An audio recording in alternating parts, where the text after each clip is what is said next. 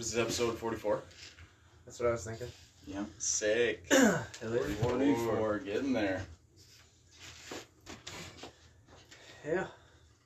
Yeah, it's cold. Cold again in Wisconsin. Go figure. It's fucking bullshit. Windy as fuck. Yeah. Hace mucho viento. Just outside doing a little workout. It's been a while. Haven't worked out in the forge in a bit. Yeah, I've been sticking to my living room workouts pretty much every morning though. But yeah, it's been a while. Yeah. You still hitting the gym, Billy? Yeah, I was doing actually like quite a bit of Stairmaster cardio.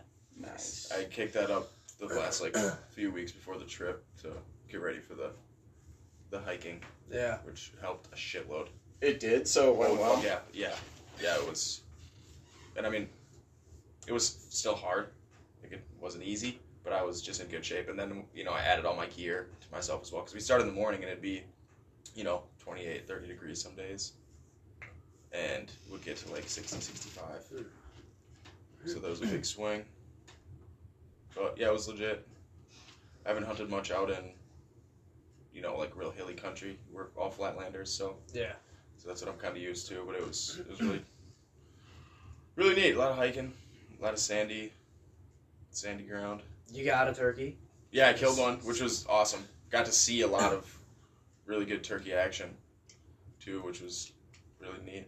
So, I've turkey hunted here a couple times, but I've never. It's never really gone good for me. It's never a hunt that I've gotten or I've ever been able to pull together, and have a turkey do what it's supposed to do and then also kill it.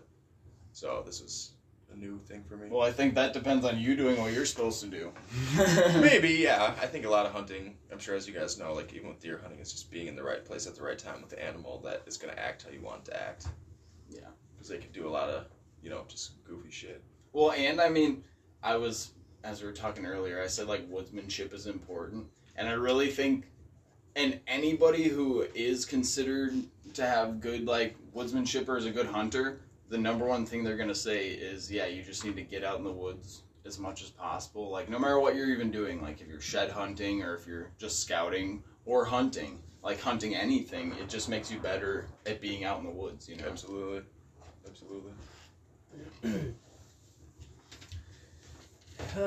Yeah, that was you and Nico went to Nebraska. We mentioned that in a couple other episodes, but in case somebody didn't catch up. How was the drive down there? Was it alright? Boring? It wasn't too bad.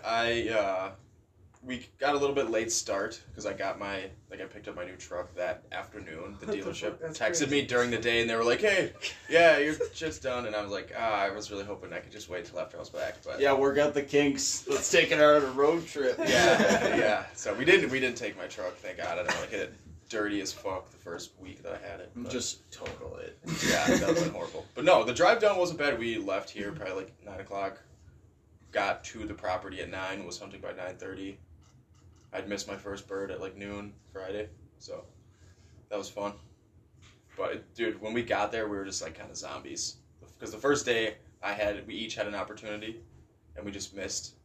And I think the crossbows were a little off because we took them back to camp and shot them a bunch. We had to make some adjustments. But we were just like so tired. And then it was a great day for hunting though, so we couldn't, the weather was just perfect, so we couldn't waste it, go home or go to the campsite and sleep when it's like an amazing day. So. Sure. Yeah, that was part of the fun of opening day of duck season, was being so fucking tired, just stayed up and drank and whatever the night before and got like 2 hours of sleep maybe, and and then just headed out, fucking getting everything loaded up. Yeah, that was kind of part of that, was being fucking a zombie. But I don't know why we do that. It's like every year, like after the weekend's done, it's like, God, I'm so tired. Why did we do that this weekend? But then every duck season, I'm like so excited that I don't even want to sleep. I'm just like, I want it to be here right now. If I have to sleep again, it means there's a whole other night. But if I just stay up, it's only a couple hours away. Hell yeah, for sure. You said you wouldn't hunt with a crossbow again, though, huh? No. So I used a crossbow. Nico was using a crossbow because he had shoulder surgery. And I used a crossbow mostly because I just didn't practice enough with my vertical bow. Like, admittedly, I just didn't put in the time. And also, I knew we were going to be doing a lot of kind of run and gun, spot and stalk hunting. So I figured that a crossbow might be better for that because I can sneak through the woods and just fucking, But and it was good for that, like, most of the time, because you didn't have to get to full draw when you got birds, like, maybe 15 yards away from you that you just snuck up on. So that, for that reason, there was 1 or 2 times where it was nice to have, but it's so bulky, taking it through the woods, because it's fucking wide, and then it's cocked, so you got the strings coming down, and you're always, like, trying to keep it out of the way of stuff, and then mine is all metal, so it was heavy as fuck. Damn. So it was probably, like, 3 times the weight of, like, what my shotgun would be. Fuck. So, yeah, it was, I was like, I do not like this thing. It's just big and bulky and heavy, and, like, I would way rather have a vertical bow, even if it means I get less opportunities because I can't get to full draw. Just carrying through the woods would be so much more enjoyable. And then if I do kill one with a vertical bow, it's even more badass. Yeah. But it is fucking hard to hunt those things with any arrow. Yeah. They're meant to be shot with a shotgun. We could have easily, because in Nebraska you can legally get up to 3 tags as an out-of-state hunter. So we could have came home with 6 birds, and if we'd have had shotguns, we would have came home with 6 birds. Holy shit. Well, you were saying, or if Nico would have been able to use his recurve, probably. Yeah, probably. We would have came home with at least more than just 1. But that's the thing too with recurves, is because we were having a debate earlier. Yeah. He would have used his compound down there, but he wants to get into recurve hunting. Well, not to rehash that whole argument, but it was pretty much established at the end of the argument. Yeah. So difference between recurve and compound. Compound, in your guys' argument, we just had compound's the one with sights. Recurve is without sights. Well, sights or and cams. traditional archery. Yeah. And I was saying because recurve doesn't have cams. And so, yeah, traditional versus compound, whatever.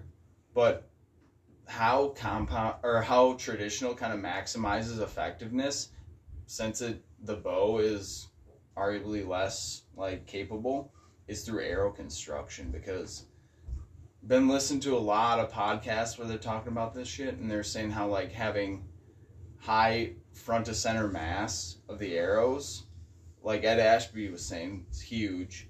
And then in the book Saxon Pope, Archery by Saxon Pope, where they learn from Ishii, all of his arrows were super high front of center. Like, he actually, like, obviously made his arrows out of wood, and so he would get, like, branches that were thicker on one end and kind of whittle them down. But just recurve is able to shoot, or traditional archery is able to shoot such heavier arrows. Like, yeah, they're way slower, but they're so much heavier, and especially if they have a single bevel, because you put a little bit of spin on it when you set your feathers, and so it'll spin. And if you have a single bevel set in the way, like, so when it spins, it's essentially like a screw, it just pops apart bone. So, like Ed Ashby was saying, he's hunts all big game like moose and elk with his traditional archery setup. He just shoots it in the shoulder and it blows up both of its front shoulders. Like, It's crazy how once you're able to maximize the arrows, the efficacy of traditional archery goes way up. So that's what I'm going to be exploring this summer, kind of experimenting with once I kind of get back into it. Because, I mean, you can get that easy fletch where it's like you can get the one with the kind of helical spin on it, and you can just feather your own arrows. So I get somebody to make some arrow shafts for me on a lathe or something, or I make some myself. So, yeah, that'll be pretty dope. Yeah, that'd be neat. I definitely want to make it a point to this summer to practice with my vertical bow a lot more and get ready for bow season this year.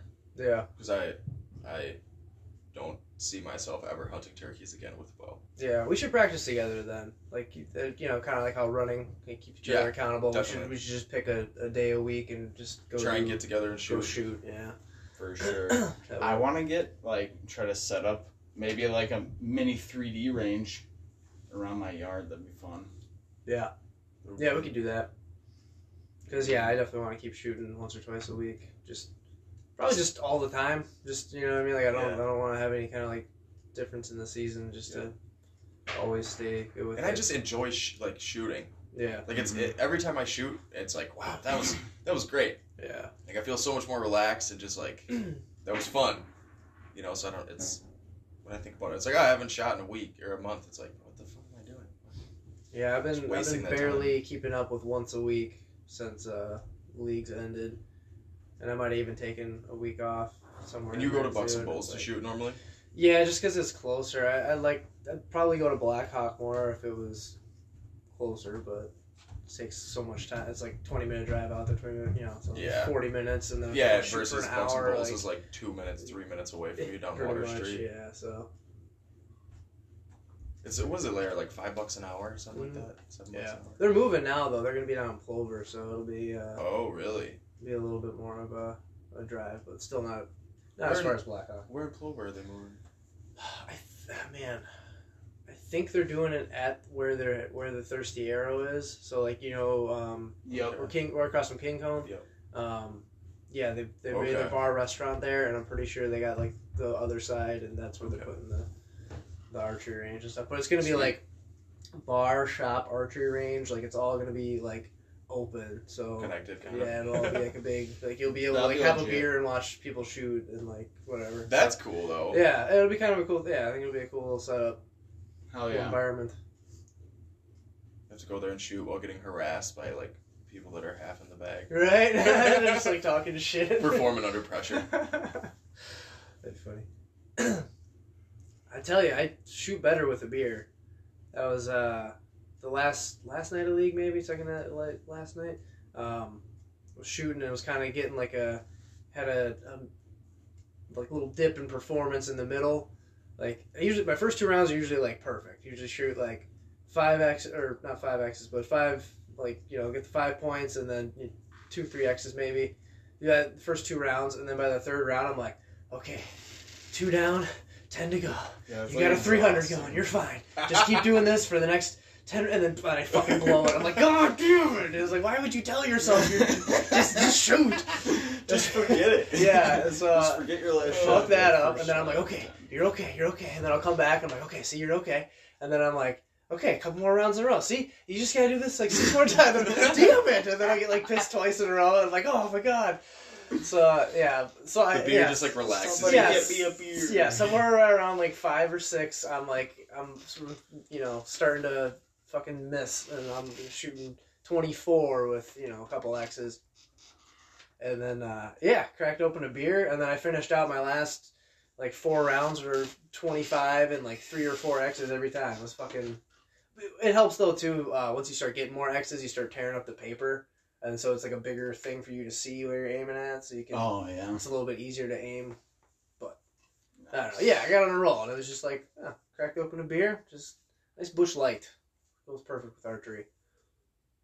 Yeah. Speaking of that, you guys want a beer? It's 10 in the morning. Of course I'll have a beer. Oh, yeah. Should we take a break? Sure. Yeah, sure. Sure. Was some things aren't for us to know. Yeah.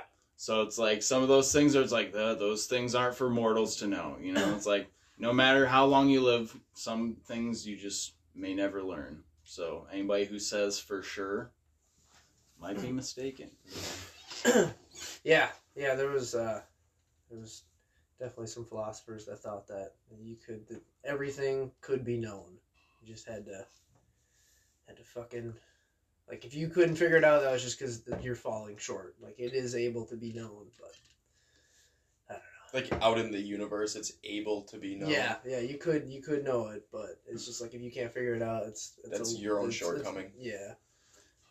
But That's really interesting. Like, yeah. the knowledge is there for the right vessel. The right Yeah. vessel just has to come along. It's like Elon Musk, dude.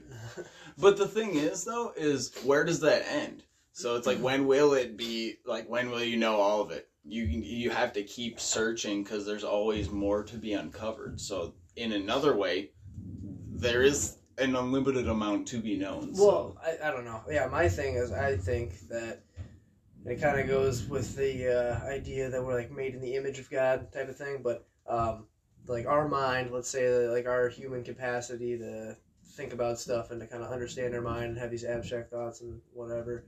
I think that coupled with the fact that the pursuit of a goal is more satisfying than achieving the goal. Like, as soon as you get your goal, you're like, all right, what's next? Like, what's the next thing? Where humans get their satisfaction is in the climb, not the summit. And so I think if you combine those two, you get a never-ending pursuit, and like while utilizing our minds. You know what I mean? So like pursuing these kind of questions that I don't really even think have answers, and I think that's kind of the point. I think that's the epitome of how you can use your mind to complete this human experience. Like that's the best use of it, is coupling what humans like the most, and then like what's most unique about us, and putting that into just like pursuing questions that don't have answers, like deep philosophical and theological kind of stuff. Okay, yeah, I like that. I like that. Yeah. In going back to A Hunter-Gatherer's Guide to the 21st Century, fucking love that book. That's kind of that's the whole book, is they build up what hunter-gatherer Homo sapiens are, like how we came to be and what the environment we evolved in.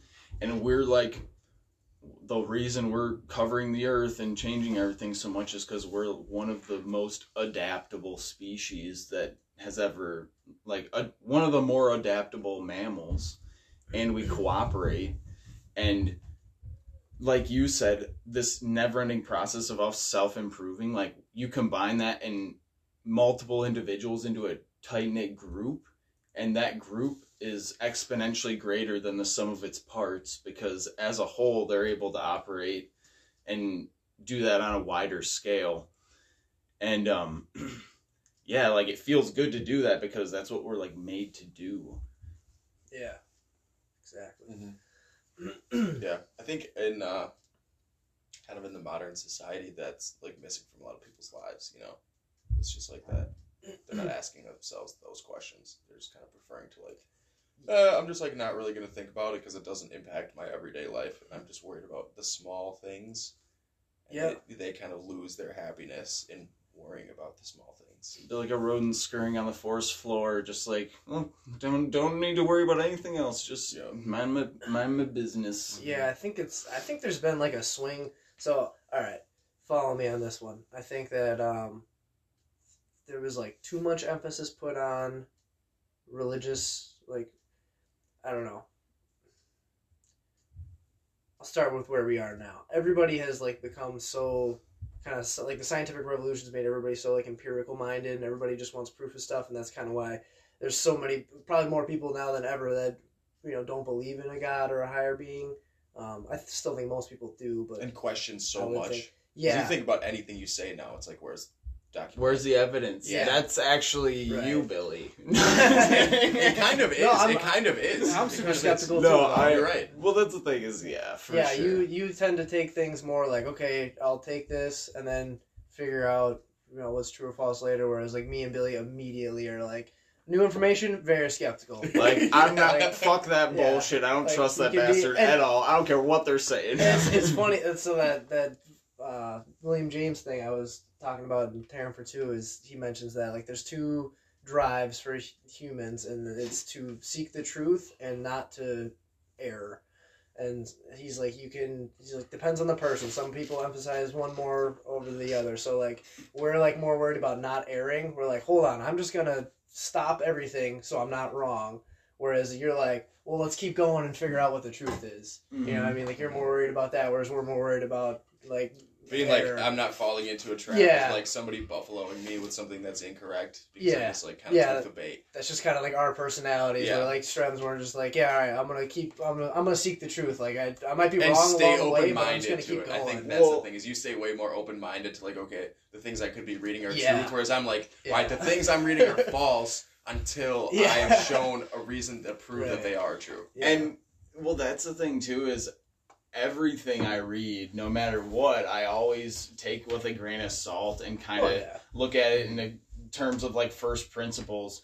And like, that's like going back to that book with that guy who was making the argument for creationism. I can, like, all of his arguments, he just sounded like a lawyer. He was just kind of dumbing down the other person's argument. And so like, even just reading him, I was like, okay, I kind of see what you're doing here. Like, I'm kind of look at the roots of stuff, and so obviously I'm reading some stuff And it's like, ancient Hyboria. Okay, I've heard that word before in some loony bin articles. So, okay, we'll take this with a large grain of salt, you know, like, I don't know.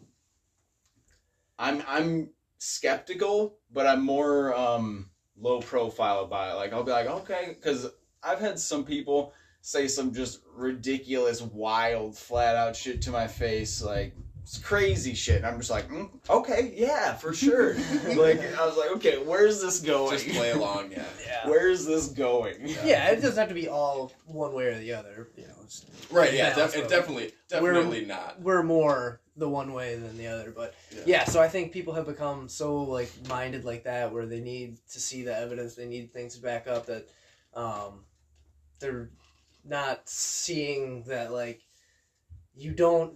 Like, there are certain things by their nature that aren't going to be able to be proven that way, like God. So just because everything in your world needs to be seen through, like, a scientific lens, like, you still need to understand that, like, yeah, okay, we can't scientifically prove God maybe, but you're just not going to be able to. Like, that's just not, they're not compatible, you know what I mean? Yeah, definitely. Using the wrong means to try and measure this. So. Well, not only that, because, yeah, with that logic, it's impossible to know. Yeah. But the logic that guy was using is he's like, yeah, that is a difficult problem, but I have the solution because God wrote us a book that tells the truth that he did make everything. So when looking at the options, I have evidence for this one. Yeah, and it was really tricky. I'll bring it up here because more people listen to this than Terran for 2. It was really tricky how he wrote in there how begging the question or a circular argument is technically valid.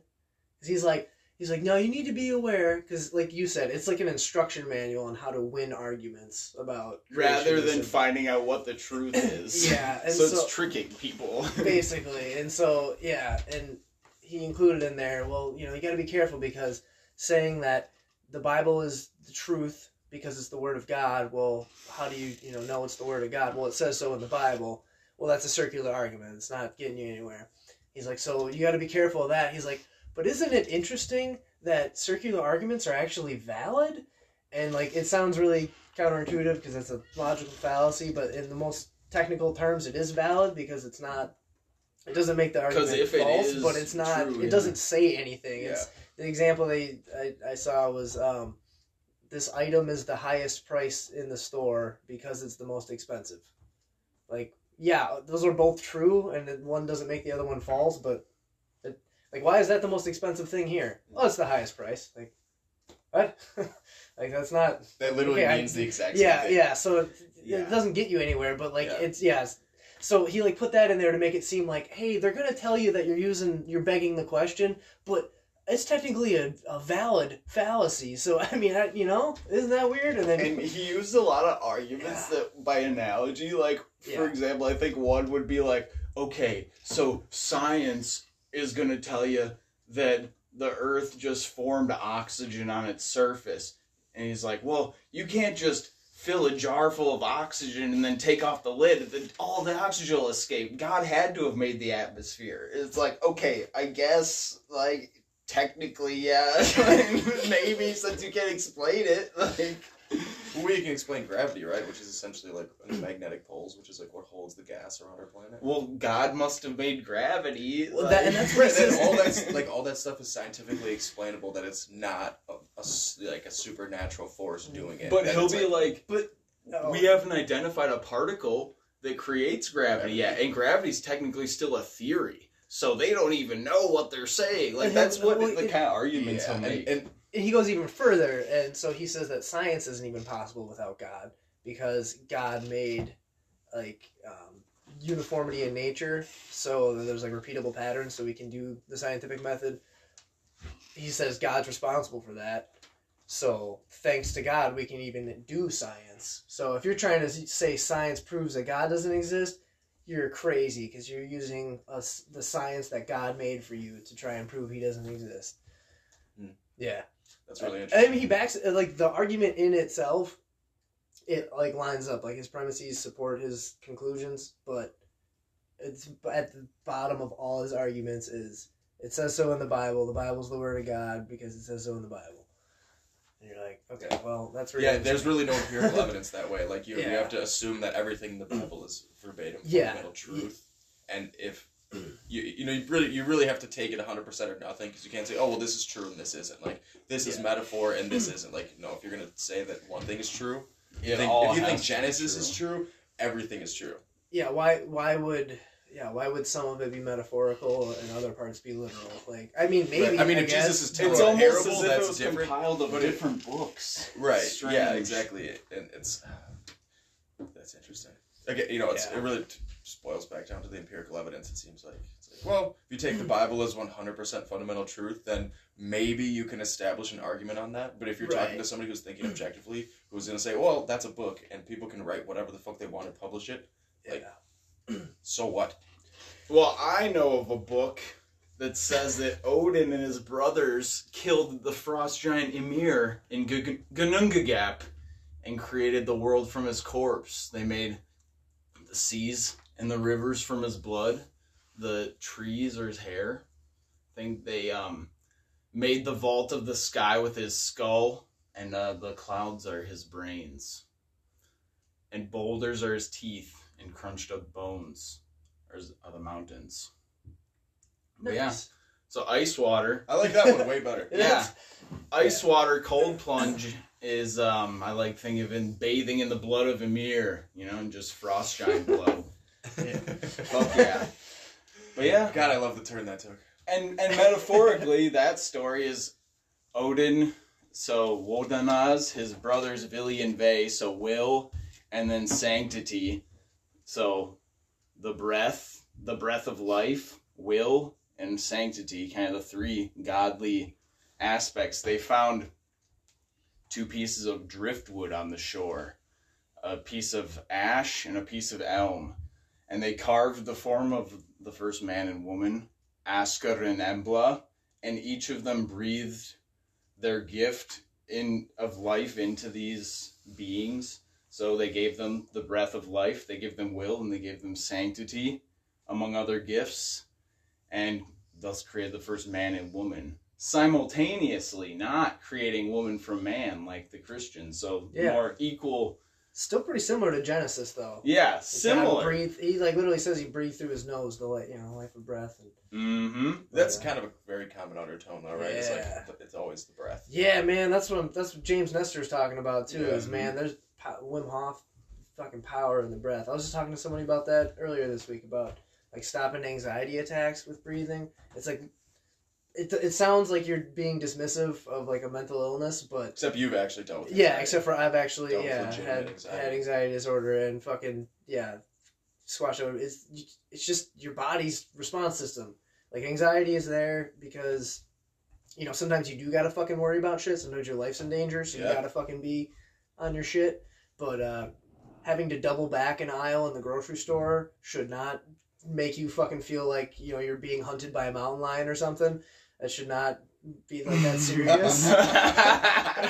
But it fucking was. That was literally one of the things I had to, like, my therapist had me do. He was like, all right. He's like, you're gonna go to the grocery store? He's like, double back an aisle. Just see what happens. Just see how fine it is. You just go on a shooting rampage.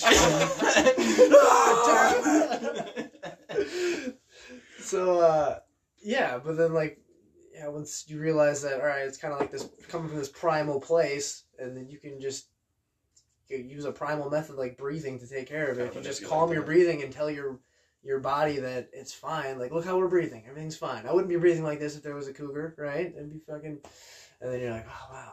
What kind of cougar are we talking about? Yeah, right. Yeah. You never know, grocery store, man. Yeah. Nice. Hell yeah. Dude.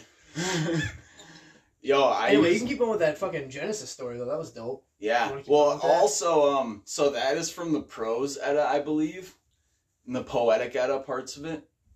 And that was, the prose Edda was written by Snorri Sturluson. I think the original was written, poetic Edda was also compiled by him, too. He was a Christian monk.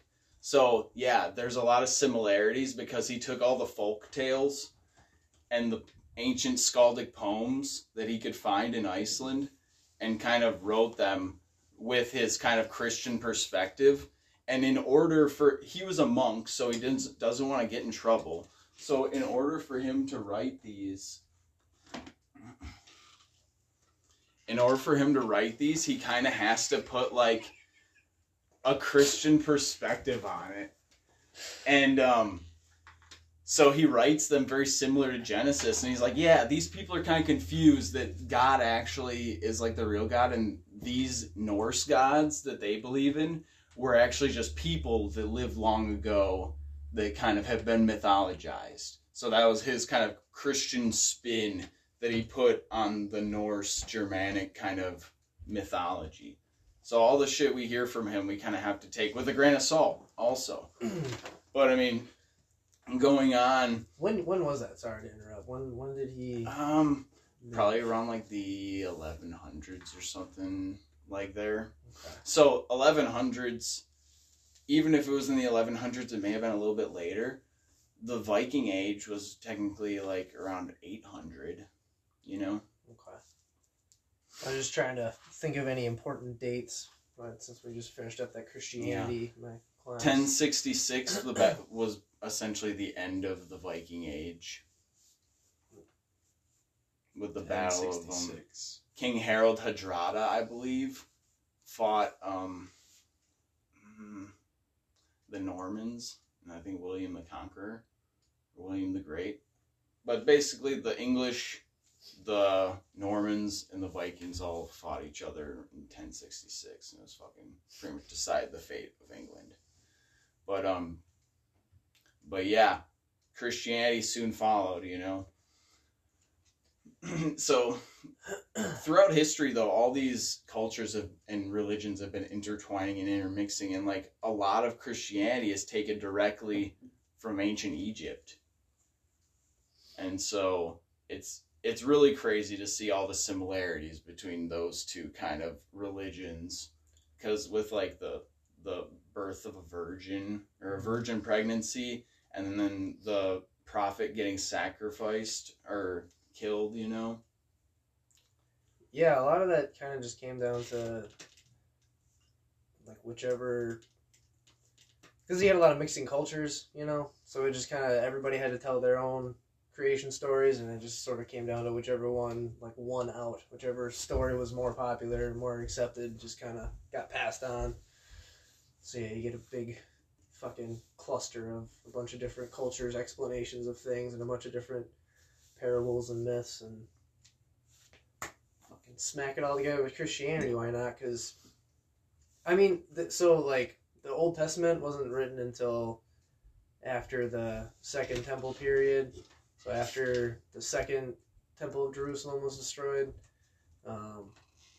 and the Babylonian exile. So the Jews just got fucking scattered about, and so they wanted to like maintain their culture, so they were like, let's just start writing these stories down.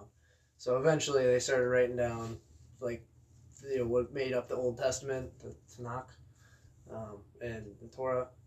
I don't know. Anyway, they wrote that shit down, and then obviously from that's where like Christianity has its roots. So once that book was around, once they had, you know, their own like written accounts of stuff, it was, I don't know where I was going with that. Sorry. Well, I mean, that's like kind of establishes doctrine. Yeah, it's like the written theology. Mm-hmm. Yeah, it makes it, you know, like solidifies it more than the oral traditions that make it forgotten or whatever. Right, and they get changed too over time. I mean, think about 4, 5, 6 generations like telling stories. Yeah. Like, and that's all you hear from basically is like your parents. Yeah, it's right. Like, that's gonna change little by little over time. Well, the thing, versus if it's written down. The thing too with oral traditions is not necessarily because when the culture remains intact, they have like the elders, like people of all ages, and they have like storytellers who are like the bards, where essentially they become an apprentice when they're a kid to the old elder who's a bard or storyteller, and they learn all the stories. And for them, stories, they say a good way to think about it is singing a story or like telling a story is like unwrapping a ball of yarn. So they basically know the story of their people from beginning to end, and it's like however long, and there's certain songs for certain seasons and ceremonies, And through all that, like an oral history or an oral culture can survive a pretty long time. Like there's Native American cultures which have stories from 20, 30,000 years ago, or like Aborigine cultures that have stories of events that happened 50,000 years ago. So but we don't know. Probably, yeah. Yeah, but we don't know how much It's they've changed in 50,000 years because we don't know the original version. True, but we're finding evidence that corroborates things they're saying in these stories, that we're finding like, oh wow, this story they're saying actually like did happen. And like obviously things change, but that's like the story, even the stories in the Bible or the Torah a lot of times are metaphorical stories. And so this oral culture is still like metaphorical, so even though it may change, it like may not change the root meaning of it. Well, so I guess that kind of comes down to it may not, unless you get into John Marco Allegro's shit with the sacred mushroom and the cross, and he thinks that the Dead Sea Scrolls were written about pagan fertility rituals and mushrooms. Well, okay, so you're saying, so even the written document changes and evolves over time, so I suppose, yeah, the oral history would might be evolve, subject yeah. to it. It might be. It might, and it might be less subject to it because if it's just one, let's say one tribe of Native Americans telling the same story, they have the same language, so you're not going to use you're not going to use a synonym to tell the story and fuck it up, because like Adam and Eve, Adam is, Adam is Hebrew for mankind. So, like, it's really important that his name be Adam, because in the language that it was written, unless the Dead Sea Scrolls it was like like mankind was created and not like a man was created. Yeah. So, like, so you can't just put womankind. Yeah, you can't just say fucking Bill was made. God made the first man, Bill.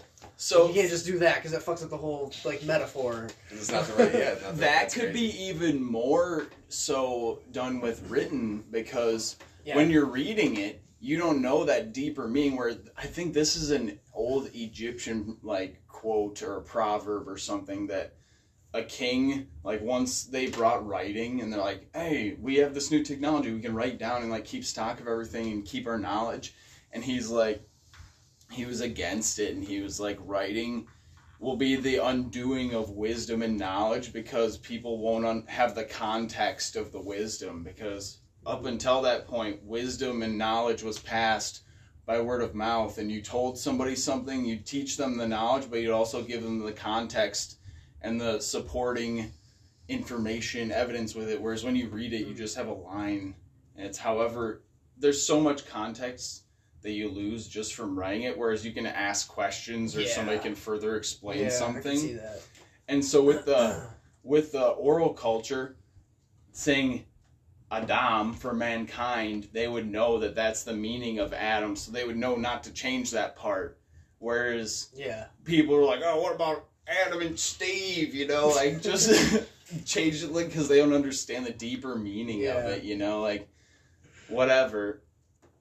Oh yeah, dude, for sure. That's what he's saying though, is that like the language they use, like people have fucked that up. Like they, you know, if you don't know. Because, I mean, he takes it all the way back to cuneiform, the very first written language, where they took these fucking V-shaped reeds and fucking stamped them on wet clay to fucking do, like, just simple shit like payroll. Like, they would just they're like receipts and stuff from, like, Mesopotamia. Yeah. I'm pretty sure the first record we have, like, the earliest record, is how they paid people in beer. Yep.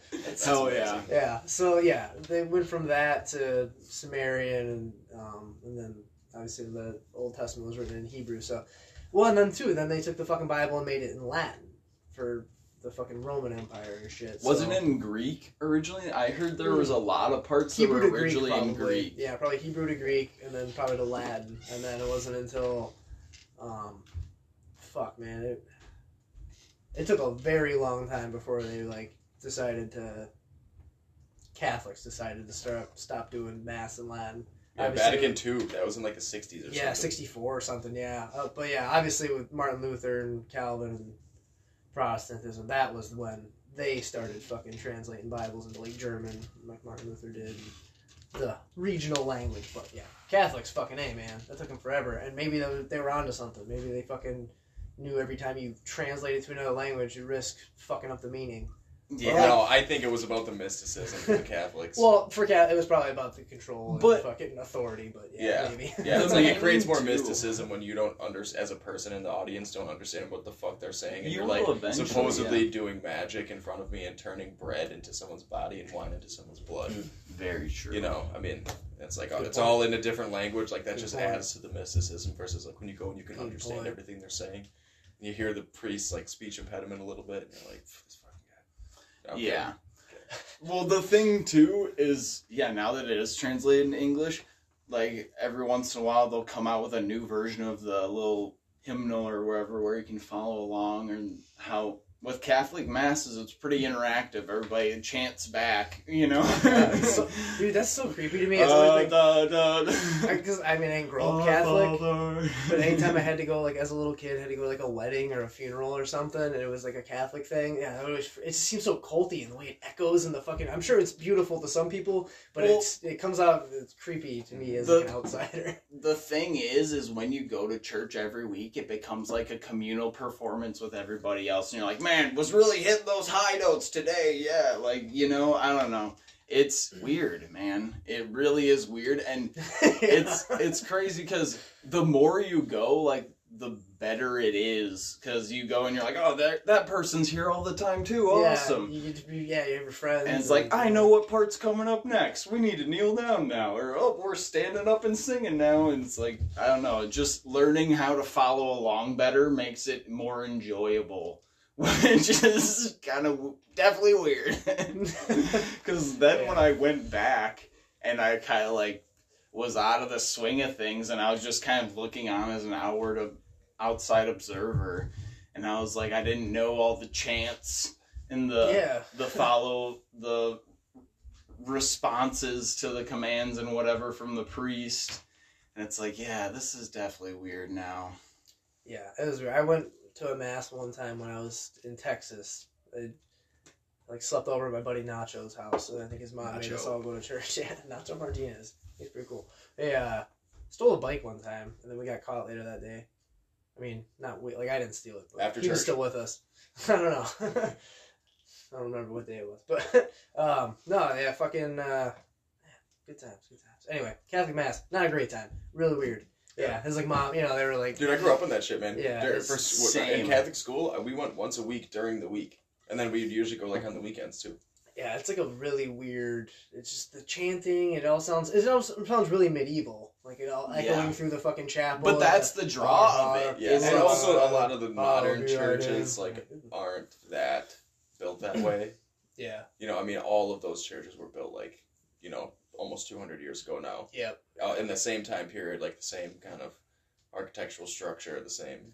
Yeah, if you ask Jordan Peterson, there's a fucking purpose to even the shape of like the cathedrals and stuff. Sacred geometry. Yeah, like the stained glass is supposed to be, it's like the fucking sunlight coming in through the trees. 'Cause you're supposed to be like in the woods. Mm-hmm. Kind of gets real pagan-y, but thing... Muslim mosques, real quick, they fucking utilize sacred geometry like fucking crazy. Mm-hmm. Muslims love that shit. But sorry, go ahead. Oh, no, yeah. Sacred geometry is huge, and it's cool when you learn about that stuff, but, like, the enjoyable parts of church would be, like, the tradition aspect of it. It's like, wow, my grandparents and their parents, too, went to the same church or whatever, maybe. You've been going since you were a kid. I think that's why my mom was so adamant about Nate and I going through and getting confirmed and all that stuff, because it was, like, my whole family on her side was very, like, Roman Catholic.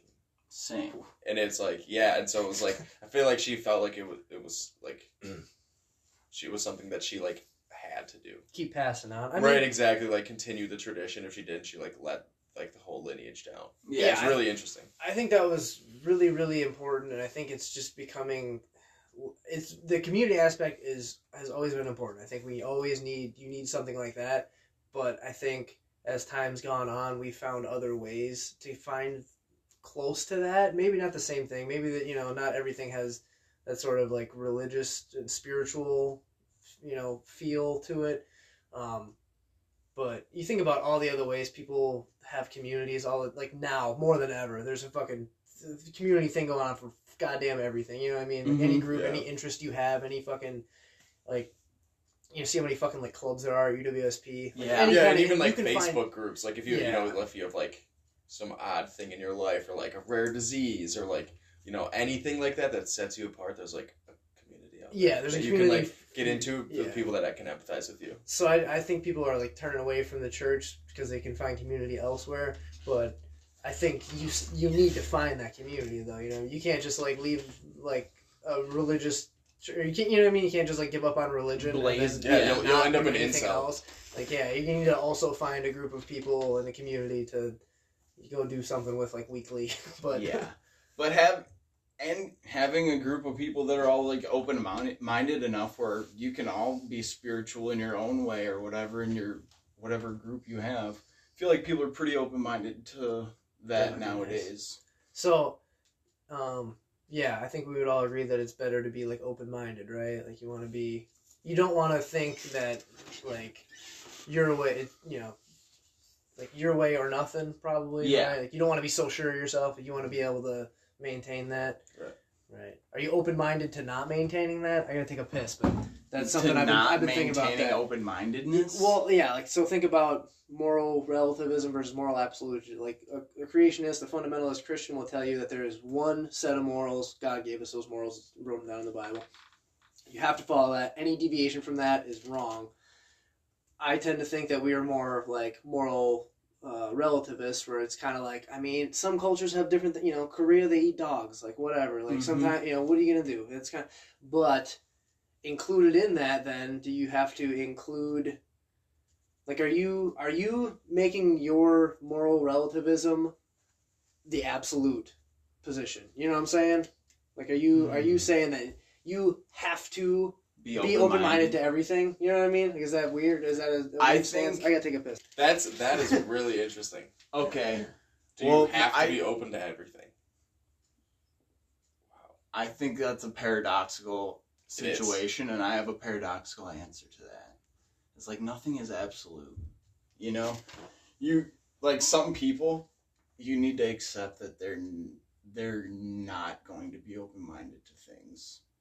And to like be okay with that, and just accept that, and really it depends on where you draw the line in the sand. But I mean, it just comes to the point of how much you're willing to give or put up with for them to be absolute in their beliefs. So if maintain your relationship with them, essentially, like let them believe what they want.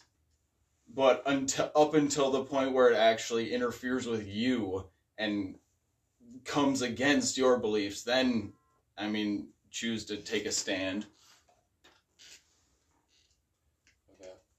Well, and that could even be like a good example I could think of would be like voting here in America, where it's like, okay, the way we pit our politics against each other are, well, what's good for you is the opposite of what's good for me. And in some instances, like, the issues are, like, totally polar opposite. And being open, that's basically like saying, like, okay, you, like, me and someone else, or say me and you have, like, totally differing opinions on one issue. But we can basically just set that aside and be like, yeah, like, this person wants the opposite of me, what I want, and I want the opposite of what they want. And maybe we don't have, like, we both have good reasons for wanting that thing and being on that side. But we can, like, be open and, like, put it aside and still, like, maintain, like, be okay with that. Be like, oh, they kind of want total opposite things as me. And if, you know, if it goes too far one way or too far the other way, like, it'll be great for them and bad for me, or great for me and bad for them. But I can still just put it aside and be like, yeah, well, we're still friends, and I, like, care about that more than I care about this issue that could be detrimental to me. If said person had their, you know, like, their side was correct. Up until it pushes one way or the other, and then you need to readdress. Yeah. Because everything's constant flow, but I think just achieving a balance of, like, yeah, let people believe what they believe, up until the point it conflicts with you and actually, like, causes problems with you and your beliefs. Be like, okay, then choose the line to draw for when to put up resistance. Nice. Yeah, and like where the line is, where it's like, oh, well, we see, like, politically, it'd be like, oh, well, I, you know, am the opposite of someone that I'm friends with.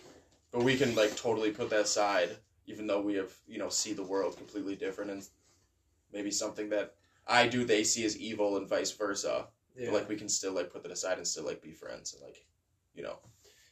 Yeah.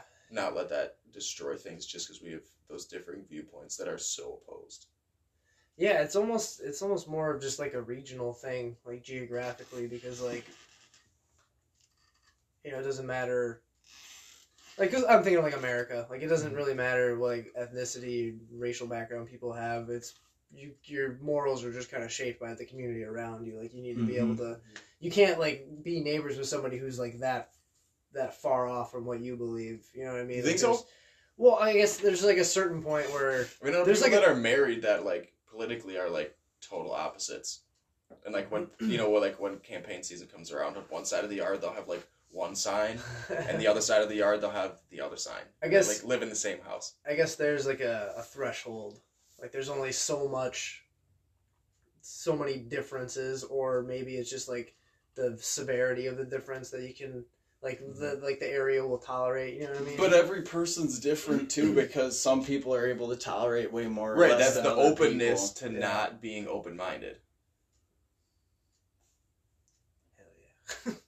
It all comes back around. Yeah, like that's it's literally how open to closed-mindedness are you, and it makes you like more agreeable in all ways, basically. Yeah. Yeah. I guess it's probably like you could pretty much say for anything in life.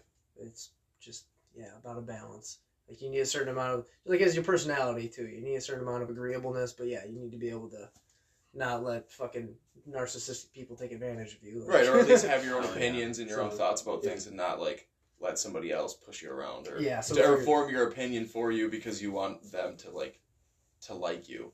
You know, yeah. like it's like you can be okay with somebody having a different opinion as you on something, and like be totally okay with being friends with them, but that person may be like, no, I can't do that because you have this view on this. Yeah. So you might be open to it and be like, I can deal with it, but like they just might not be able to.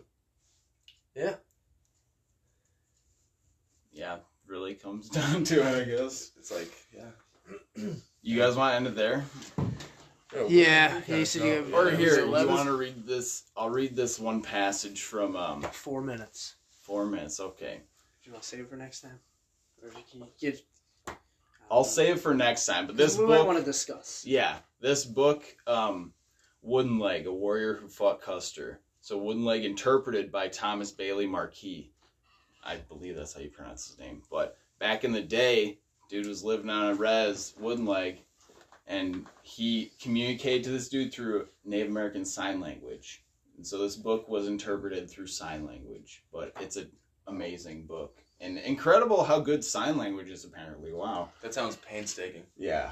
Well, yeah, so a lot of effort went into this book. But Wooden Leg, dude who's called Wooden Leg because of his crazy endurance, named after his uncle, who was also named Wooden Leg. Nice. But, yeah, badass dude. So I guess we'll get into this next time, but I have some awesome readings from this We can book. talk about if my leg feels better or not. Because if it doesn't, then I'll be like, oh shit, I need a wooden leg. You know? Yeah, you need to be like Wooden Leg. Need to figure out this LCL issue. No, Whatever. Have you seen anybody about it? No, I mean, I don't know. We'll see.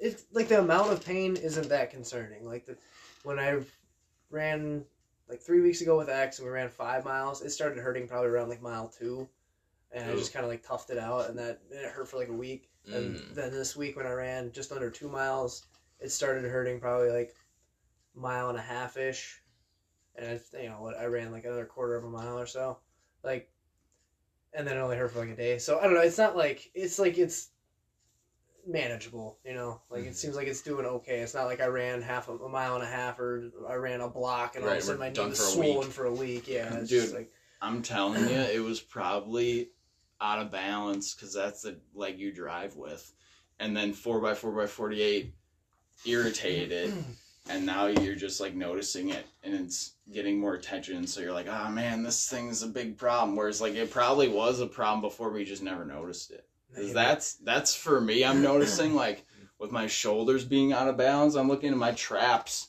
Like the sizes are way different. Just because I think a main thing is because how much I've held a gun or drawn a bow. Like that, just differentiation in size of my traps is like that's probably leading to a lot of my shoulder issues. So it's like finding things that you're like, fuck, I didn't even notice this was fucked up, you know? Yeah. So, who knows? Tune in next time to hear about running and wooden leg and Custer. Seeing if Taryn gets a wooden leg by then. Yeah. Yep. All right. Catch us Thanks on Instagram. Maybe we'll post something one of these days. Fuck. But, Billy, we need to post some stuff from your hunting trip. Do it, Yeah, dude. yeah, definitely. Yeah, so look People forward need to to see that. All right. All right.